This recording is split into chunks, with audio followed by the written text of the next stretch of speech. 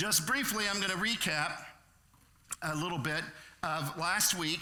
And so, because I want this graphic to be something we become very familiar with, because it will help summarize and encapsulate our approach to spirituality, Christian spirituality, obviously, in particular, and our approach to what it means to grow in our faith as followers of Jesus. So we looked at last week this set of verses, and we're going to look at the others this week, but we looked at last week verses 28 and 29, the mystery hidden for ages and generations, but now revealed to his saints. God wanted to make known among the Gentiles the glorious wealth of this mystery, which is Christ in you, the hope of glory. Now, as we meditated on that last week, and we continue to meditate on the future, I want us to remember that the goal of Christian spirituality should be an ever-deepening understanding and experience of Christ in you, the hope of glory. Sometimes when I've offered critiques at some of the dogma and theology that was indoctrinated into my mind at a very young age, sometimes I have done that with a little bit too much enthusiasm or critique of my own experience, and have come across as maybe I was critiquing other people's experiences. That is not at all my intention. But what I want to simply highlight is there are two different ways of experiencing and expressing our faith. And we need to be aware of which of the two ways is influencing us, even if it's on a subconscious level. We need to be aware of those ideas. And I do believe that there's a space for education and theology, particularly the history of theological thought, which unfortunately evangelicals in general tend to be woefully ignorant of. But it's really helpful to understand how the things that we think and believe and assume, they simply weren't the things that all Christians at all times thought and believed and assumed.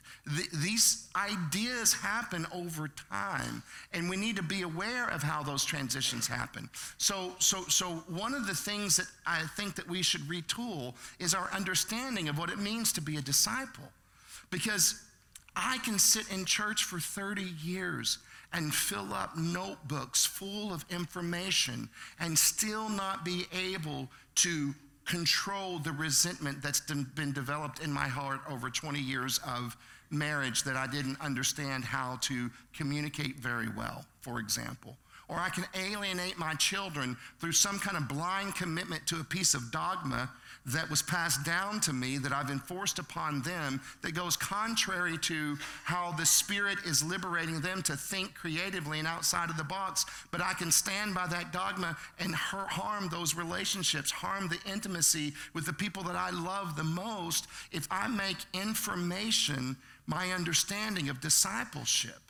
And so ultimately, the goal of any information or any church activity is to bring you to Christ. Evangelicals think that discipleship is providing people with answers. And I just want to go on official record and say that is not my paradigm for ministry or pastoring. The goal of the local church, I do not believe, is to provide answers, but to point people to the answer, and then equip them with a rhythm of life that allows them to be their own priest, not be mediated through anyone else, but to be their own priest, to go to that answer, because that answer isn't a concept, it's a living person, it's the living Christ, and he dwells within you, and he longs to walk with you in the cool of the day and provide you with all the direction and wisdom that you need to be healthy and whole, both in mind and body and in spirit, and to empower you to then invite other people into the circle of that wholeness and that healing as they are delivered from their brokenness. But that only happens if you don't need a podcast, a book, or a teacher in your hip pocket, because you don't need them, because Jesus is always with you. But if we model discipleship in such a way that teaches us to be dependent on gaining information rather than dependent on listening to the present voice of the presence of God in our own souls, then we have made a great error because we are sending out disciples of men, not disciples of Christ. And I will not do that. I do not want to participate in that. I did that for a long time, and it is toxic and dangerous. That is not what I want to do with the last half of my life. And so we have to understand that what Christian spirituality is intended for, the goal of it, is an ever-deepening understanding and experience of Christ in you, the hope of glory. My friends, we are not warriors of an ideology. We are witnesses to a person, the living Christ. And the living Christ takes us out of the position of a cultural warrior and puts us in the position of a servant of all. And that the fruit of those two directions look very, very different.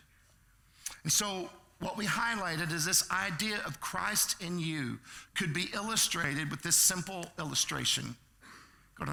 So we have God who is many, and yet he is one. He's justice, love, community, mercy. Love is at the center. John says that God actually is love. It's not just an attribute of God. It is the core nature of who he is. But it expresses himself in justice, wisdom, community, and mercy. And the incarnation that we celebrate in December is the incarnation of God. God clothed in flesh. Behold the Godhead see. Behold the incarnate deity. That's this idea. We're going to lift that up just a few minutes. What we see is that God is incarnated in Christ. That's the first part of the story. It crescendos at Christmas. But then when we begin to get into Pentecost and the book of Acts and the outpouring of the Holy Spirit and the way it took a while, but the way the Holy Spirit moves the body of Christ out into the rest of the world, then what we can see is this. One way that we could communicate it, not the only way, and this is not saying everything that could be said, but one way we could communicate it is that as Christ was the incarnation of God, so his followers are the incarnation of Christ in every generation. Because what the Bible teaches is a new covenant of salvation that is not from external authority, but comes from within. Christ is in you, the hope of glory. John, and we looked at that scripture of the new covenant that said, in those days, no one is going to have to teach their neighbor saying, know the Lord, because they all will know me. Why? Because I am going to write my laws on their hearts. I am going to take away the heart of stone and replace it with a heart of flesh. So much so that the Apostle John is going to go in to say, you don't really need anybody to teach you because his anointing or his presence teaches you. Now again, there's other things that we can say about the teaching ministry of the church, but we need to listen to what John is trying to communicate there. What we need is Jesus, and the problem is we enter this faith understanding our need for Jesus, but we quickly move from Jesus to other sources in which we put our hope, and we need to be aware of that because we're called to be incarnations of Christ. In this sense, the return of Christ happens in every generation when the body of Christ shows up in the way we're called to show up. In a very, very real sense. We become that tangible expression of the living Christ, just as Christ was that tangible expression of the living God. These ideas are saturated all throughout your New Testament scriptures. They are crystal clear. The only way we don't see them is if at a young age or an age when we were less informed, someone tells us how we're supposed to read it, and then reinterpret it in light of some sort of theological system that did not get codified sometimes up to 1,500 years after the original scriptures were written. So it's fine if you want to extrapolate from the scriptures, but you should not take your extrapolations, layer them on top of the scripture, and then force the scripture to say what we've eventually developed over millennia of debates and discussions about how to understand these things. I hope that makes sense in a way that's not offensive. So, as we look at this, let's look at this next set of verses. Verse 28 and 29. This is Paul speaking, and he says, we proclaim him warning and teaching everyone with all wisdom, so that we may present everyone mature in Christ. And what I am saying is, an expert of Christian ideology is not the same thing as being mature in Christ. It can serve that goal. I'm not belittling it, but ultimately that's not the goal. The goal is for us to be presented as mature in Christ, which means by nature of that word mature is that it is a process. And that process includes learning and education, but that process is also bound by a set of variables over which we have no control. And just because we might wish someone who is 12 could have the maturity of a 40-year-old, we can never force that to happen.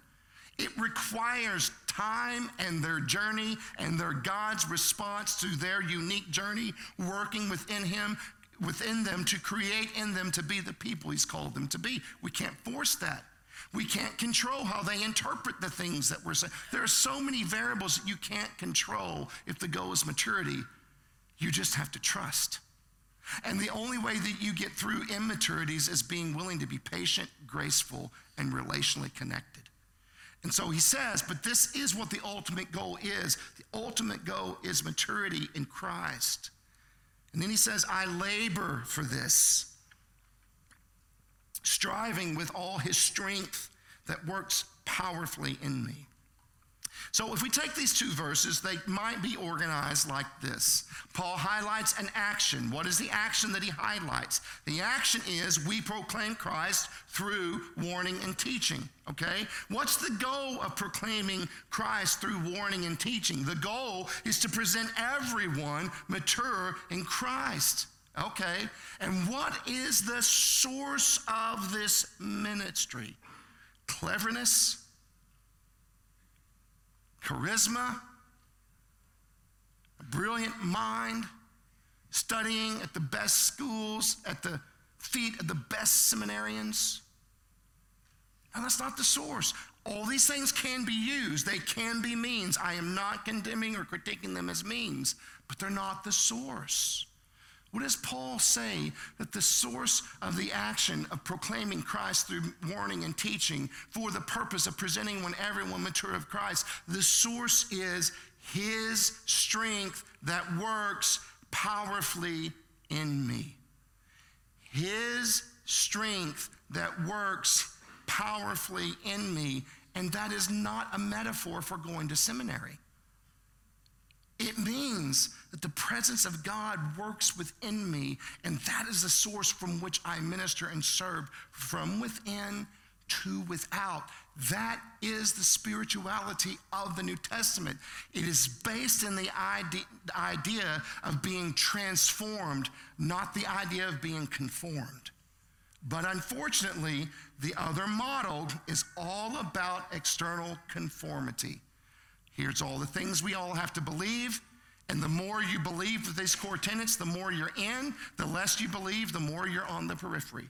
And if you don't acknowledge them at all, then you're just out. Because it's all about conformity. This is what we believe. This is how we dress. This is how we dress at the pool. This is how we dress at dinner. And this is the only kind of music we listen to. And if you conform to all these things in our group, but the principle of the New Testament spirituality isn't conformity. It's transformation. And when you're transformed, you simply don't need rules. You just live in accordance to that transformed nature that you've been given as a gift. And so then, instead of it being encapsulated with terms like grit and discipline, it's more like breathing in and out. I breathe in Christ, and I present Christ. That's what New Testament spirituality looks like. So what I wanted to do today is, even though the order is the action, the goal, and the source, I want to reverse that outline and look at the source, the goal, and the action. And that was going to be what we intended to do today. Today we're just going to look at the source. the source. His strength that works powerfully in me. That's a good statement, isn't it? I like that. It's really clear, concise. His strength, I think if you have another translation, it might say his power that works in me. I think those are all great words. But it is interesting to dig down to the source of the original term that Paul used. And the source and the term that Paul uses is the word energia or energeia or something like that. But please forgive me. I was going to make a joke about my alma mater, but I won't. Alma mater. See, that's how we talk about in Lone Grove. I did it. Slept anyway. Okay,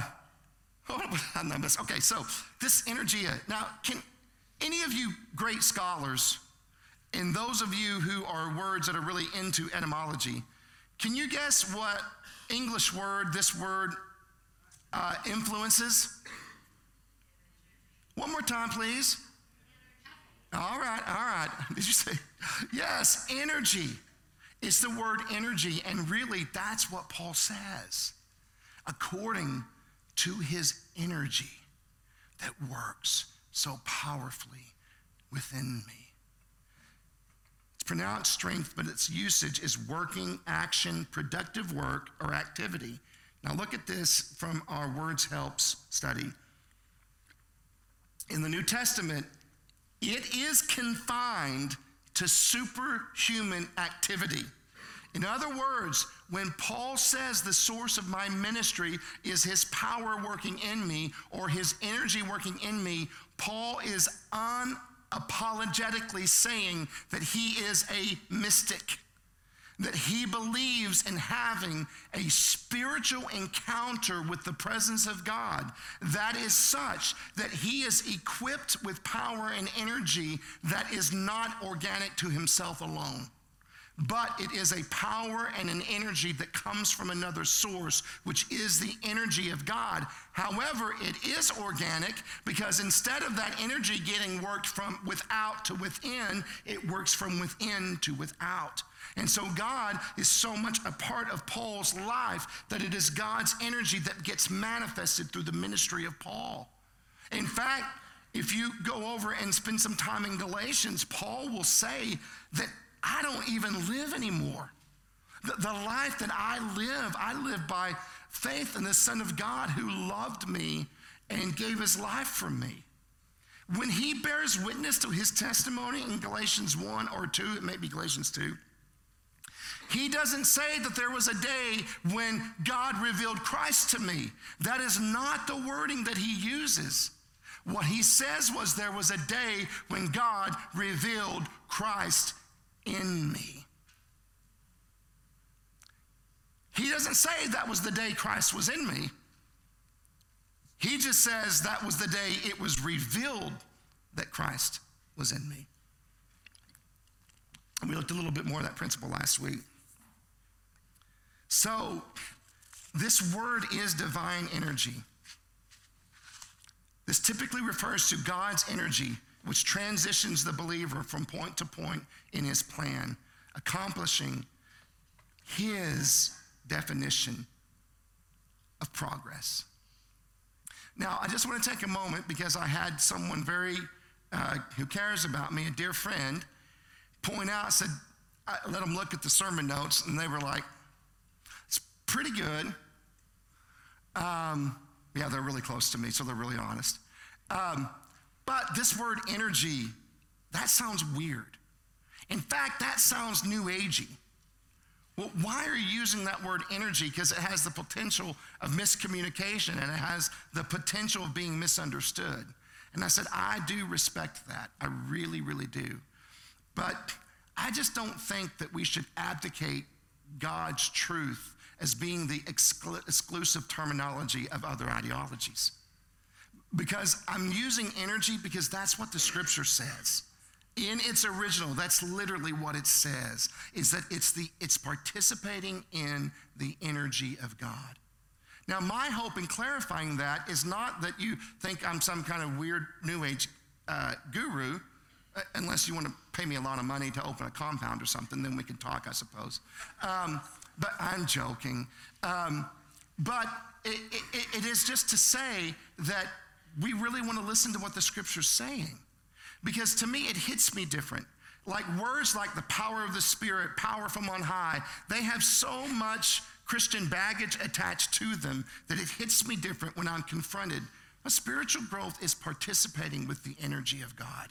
That's what Paul was doing. That was his source, the energy of God that works in him. And now here's where I think it really matters. And I think evangelicals haven't had this conversation as much as we need to.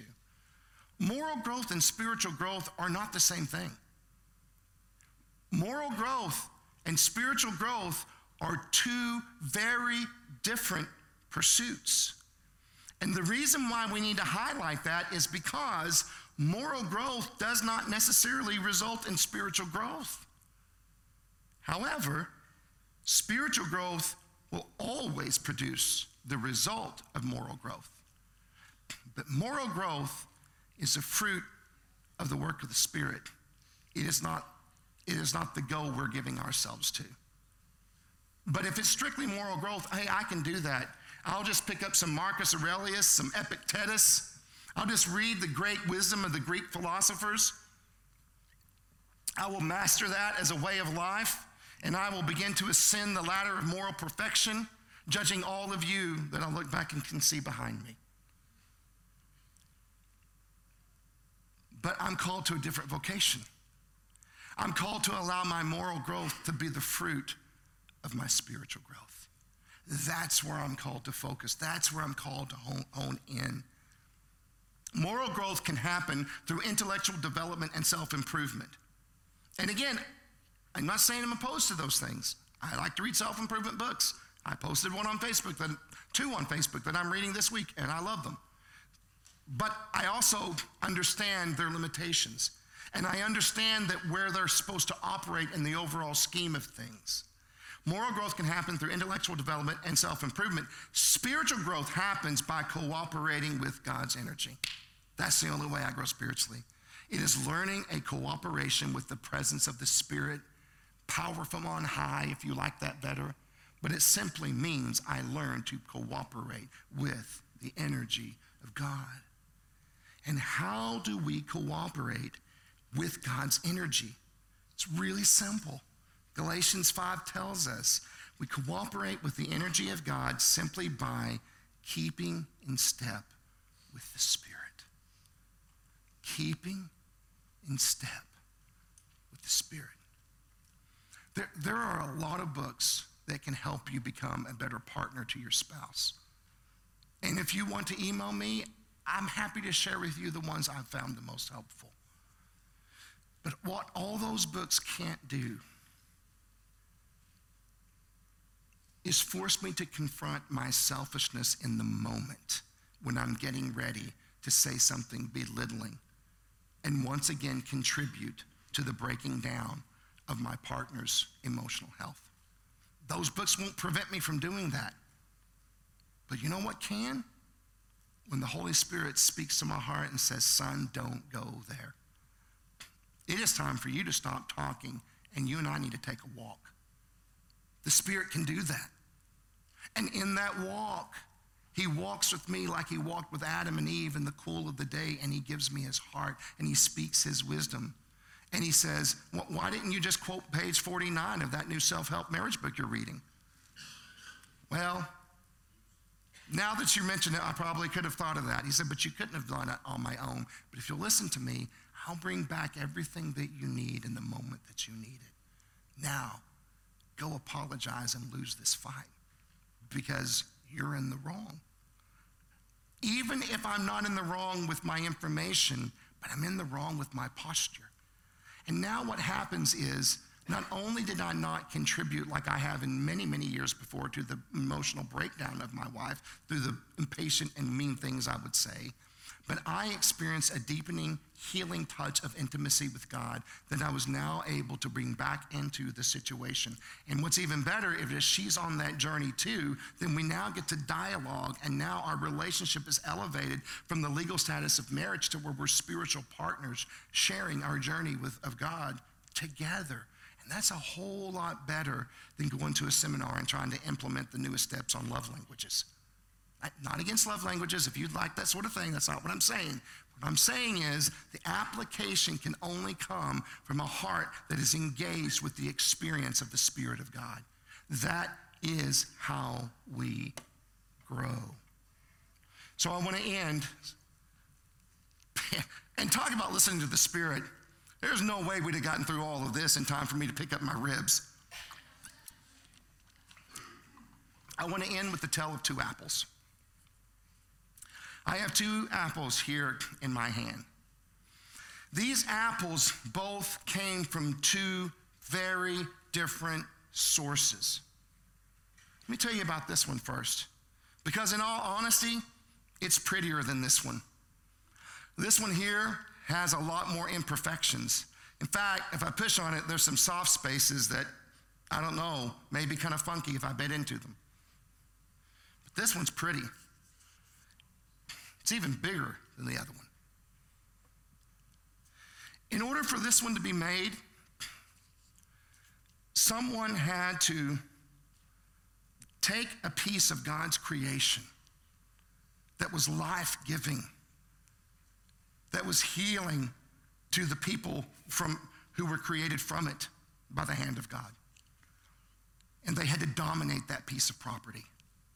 And then they had to bring destruction to that piece of property in order to make it usable. And it's called development, is what it's called. Now, this is not anti-capitalism. Please stick with the illustration.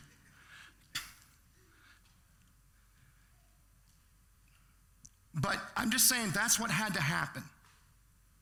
And if there was wildlife habitation, that all either had to be moved or that wildlife died out, so that we could put a great big factory in place. And we put a great big factory in place, and that runs on people, but also on machines. And those machines spit stuff out into the atmosphere that can have consequences for that location. But what can happen inside that factory is that I can exalt and exploit my workers to stay for hours. And one guy just put these little stems on this apple.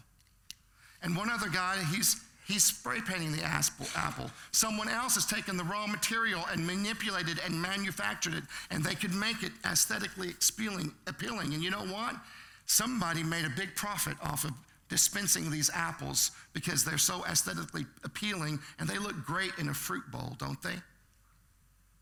You can control every aspect of the development of this apple.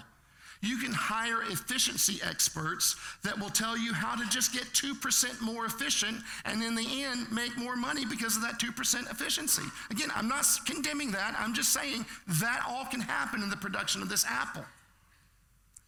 But you know what I can't do with this apple? I can't be seeking refreshment, nourishment, and nutrition and grab this apple and oh, that's lovely. Linda, can I have this? Because I bit into it and it broke it. I'll buy you another one. They make lots. I can't hardly bite into it. And if I could force myself to bite into it and eat it and swallow it, would it nourish me? No, in fact, what will happen is it will make me sick. Maybe not today, but this apple today won't keep the doctor away. What will happen is over time, I'll start to develop gastrointestinal issues. And you don't want to be around me when that happens. Or maybe there's something in the material or the dye in the paint that will slowly begin to poison my system. It will be slow and imperceptible to the point that I'll blame other things for the ailments that I'm feeling from having consumed this fake apple. And eventually, if I continue to consume it, I will die. That's apple number one. And we have this apple. Completely different source created this apple. This had some human involvement, is God gifted gardeners to protect and cultivate it. So there is human involvement there. But you know what? Those cultivators had to submit to multiple variables that were 100% outside of their control. They couldn't control all the variables. What had to happen with this apple is that it had to go in the soil of God's creation and be obscure for a period of time. And during that obscurity, you might look at the ground and say, nothing's happening, but you would be wrong. Because what is happening in that obscurity is this seed is sprouting and it is developing a powerful root system that is embedded in the source of its strength and its nourishment over time. And when the time is right, that nutrient system that it's connected to will begin to sprout, and then it will begin to grow, and then it will have branches and leaves, and eventually it will produce this fruit. Now I'll tell you, that it's more complicated. I can't exert as much power and control of the production of this apple as I can this apple. And this little guy has to cooperate too, because you know what this little guy has to do? It has to submit to the death and obscurity of the wintertime. Then it has to know how to rejoice in the celebration of the springtime. Then it knows how to yield to the rest of the summertime. And then it has to let go of what it held dear in order to submit to the transition of the fall back into winter, only to go through the seasonal cycle all over again. And over time, it just keeps producing fruit. Not consistent. Sometimes it's the terrible winter, sometimes it's a lazy summer. But what it knows is this: when winter's done its work, spring will present itself. When spring has done its work, summer will present itself. And when summer has done its work, it will be time to return to the cycle again in the winter. But at the end of the day, this thing here,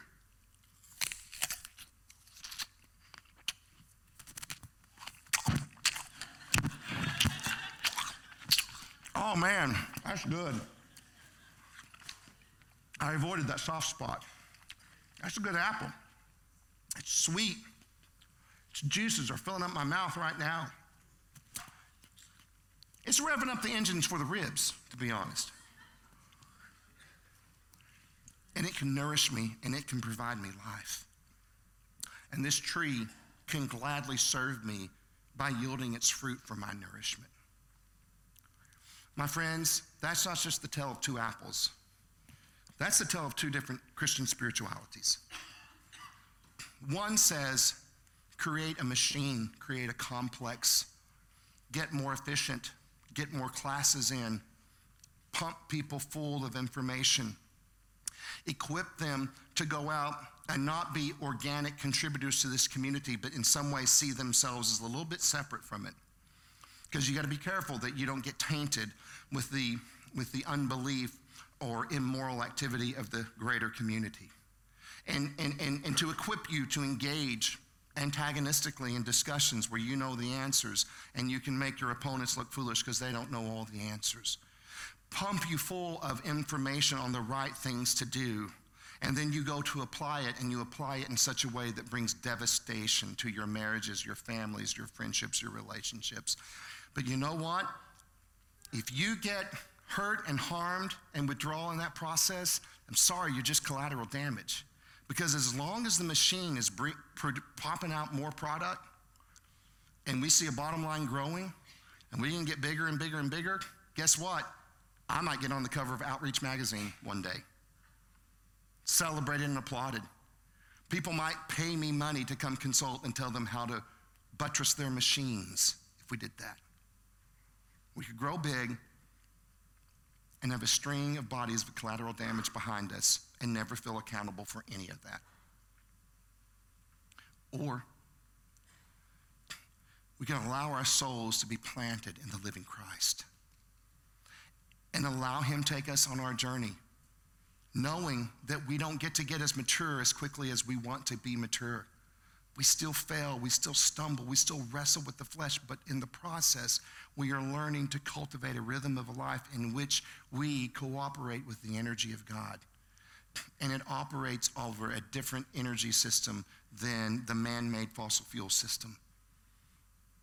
It's all around us. It's everything can be used now to cultivate me in that growth of fruit. But guess what? That's not just true of me as an individual. We as a community, we could embed ourselves in obscure places all over Carter County and just quietly and imperceptibly love the people around us in profound but quiet ways that aren't celebrated and won't get you on the cover of magazines. But over time, instead of bodies of collateral damage, people will be nourished. Some of them will just use us for the temporary nourishment and then they'll move on, but it's no concern to us. We're still here doing what we're called to do, rooted in one season to the next, sometimes winter, sometimes spring, sometimes summer, sometimes fall. But we just go with that process because we trust this divine gardener who's cultivating something real, not externally, but from within. And then we embed ourselves in this community and we begin to expand the presence of the love of Christ in all of these little corners. People are healed. Like I said, sometimes they'll use us, but sometimes they'll say, there's something in my heart that wants to participate with a community like this, and we will grow. Not fast enough to get on the cover of Outreach magazine, but we'll grow. I had to do something once where they wanted the little biographical byline, and they had all these really nice things to say. I said, tell them that I am the pastor of the slowest growing church in southern Oklahoma. Just put that in there, and if they have questions, I'll just explain what that means later on. And I don't know if that's true, literally, but I hope that it would be, because it means that we're taking our time to cooperate with the rhythm of God's energy, not artificially just crank out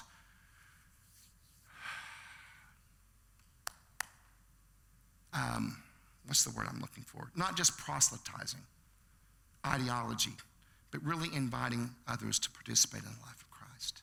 Now, as we come to a close, what I want you to do and to consider is how your life has been impacted by these two different tales of Christian spirituality. If it was this, and you're just about ready to walk out the door of the church forever, let me tell you, you were produced in a man-made machine and factory of Christian ideology. You are not a follower of the living Christ. You don't have to leave to find truth. You just have to stop participating in this and instead learn how to live a completely different rhythm that empowers you to cooperate with the energy of God, and he will bear fruit, and he will make of your life something beautiful and magnificent. But even if he doesn't, it wouldn't matter, because in the process, you'd still be walking with him in the cool of the day. The tale of two apples, the tale of two spiritualities, sounds an awful lot to me like the tale of two trees that we find in Genesis 1, 2, and 3. One tree will empower you to be in control. It's called the tree of the knowledge of good and evil. The other is the tree of life, and you access it by walking with your Father in the cool of the day, relationally connected. The choice is yours. What all is required of you is for you to be honest about which one you're participating in. And then either continue or make a change as the Spirit leads, and you can keep in step with the Spirit. God bless you.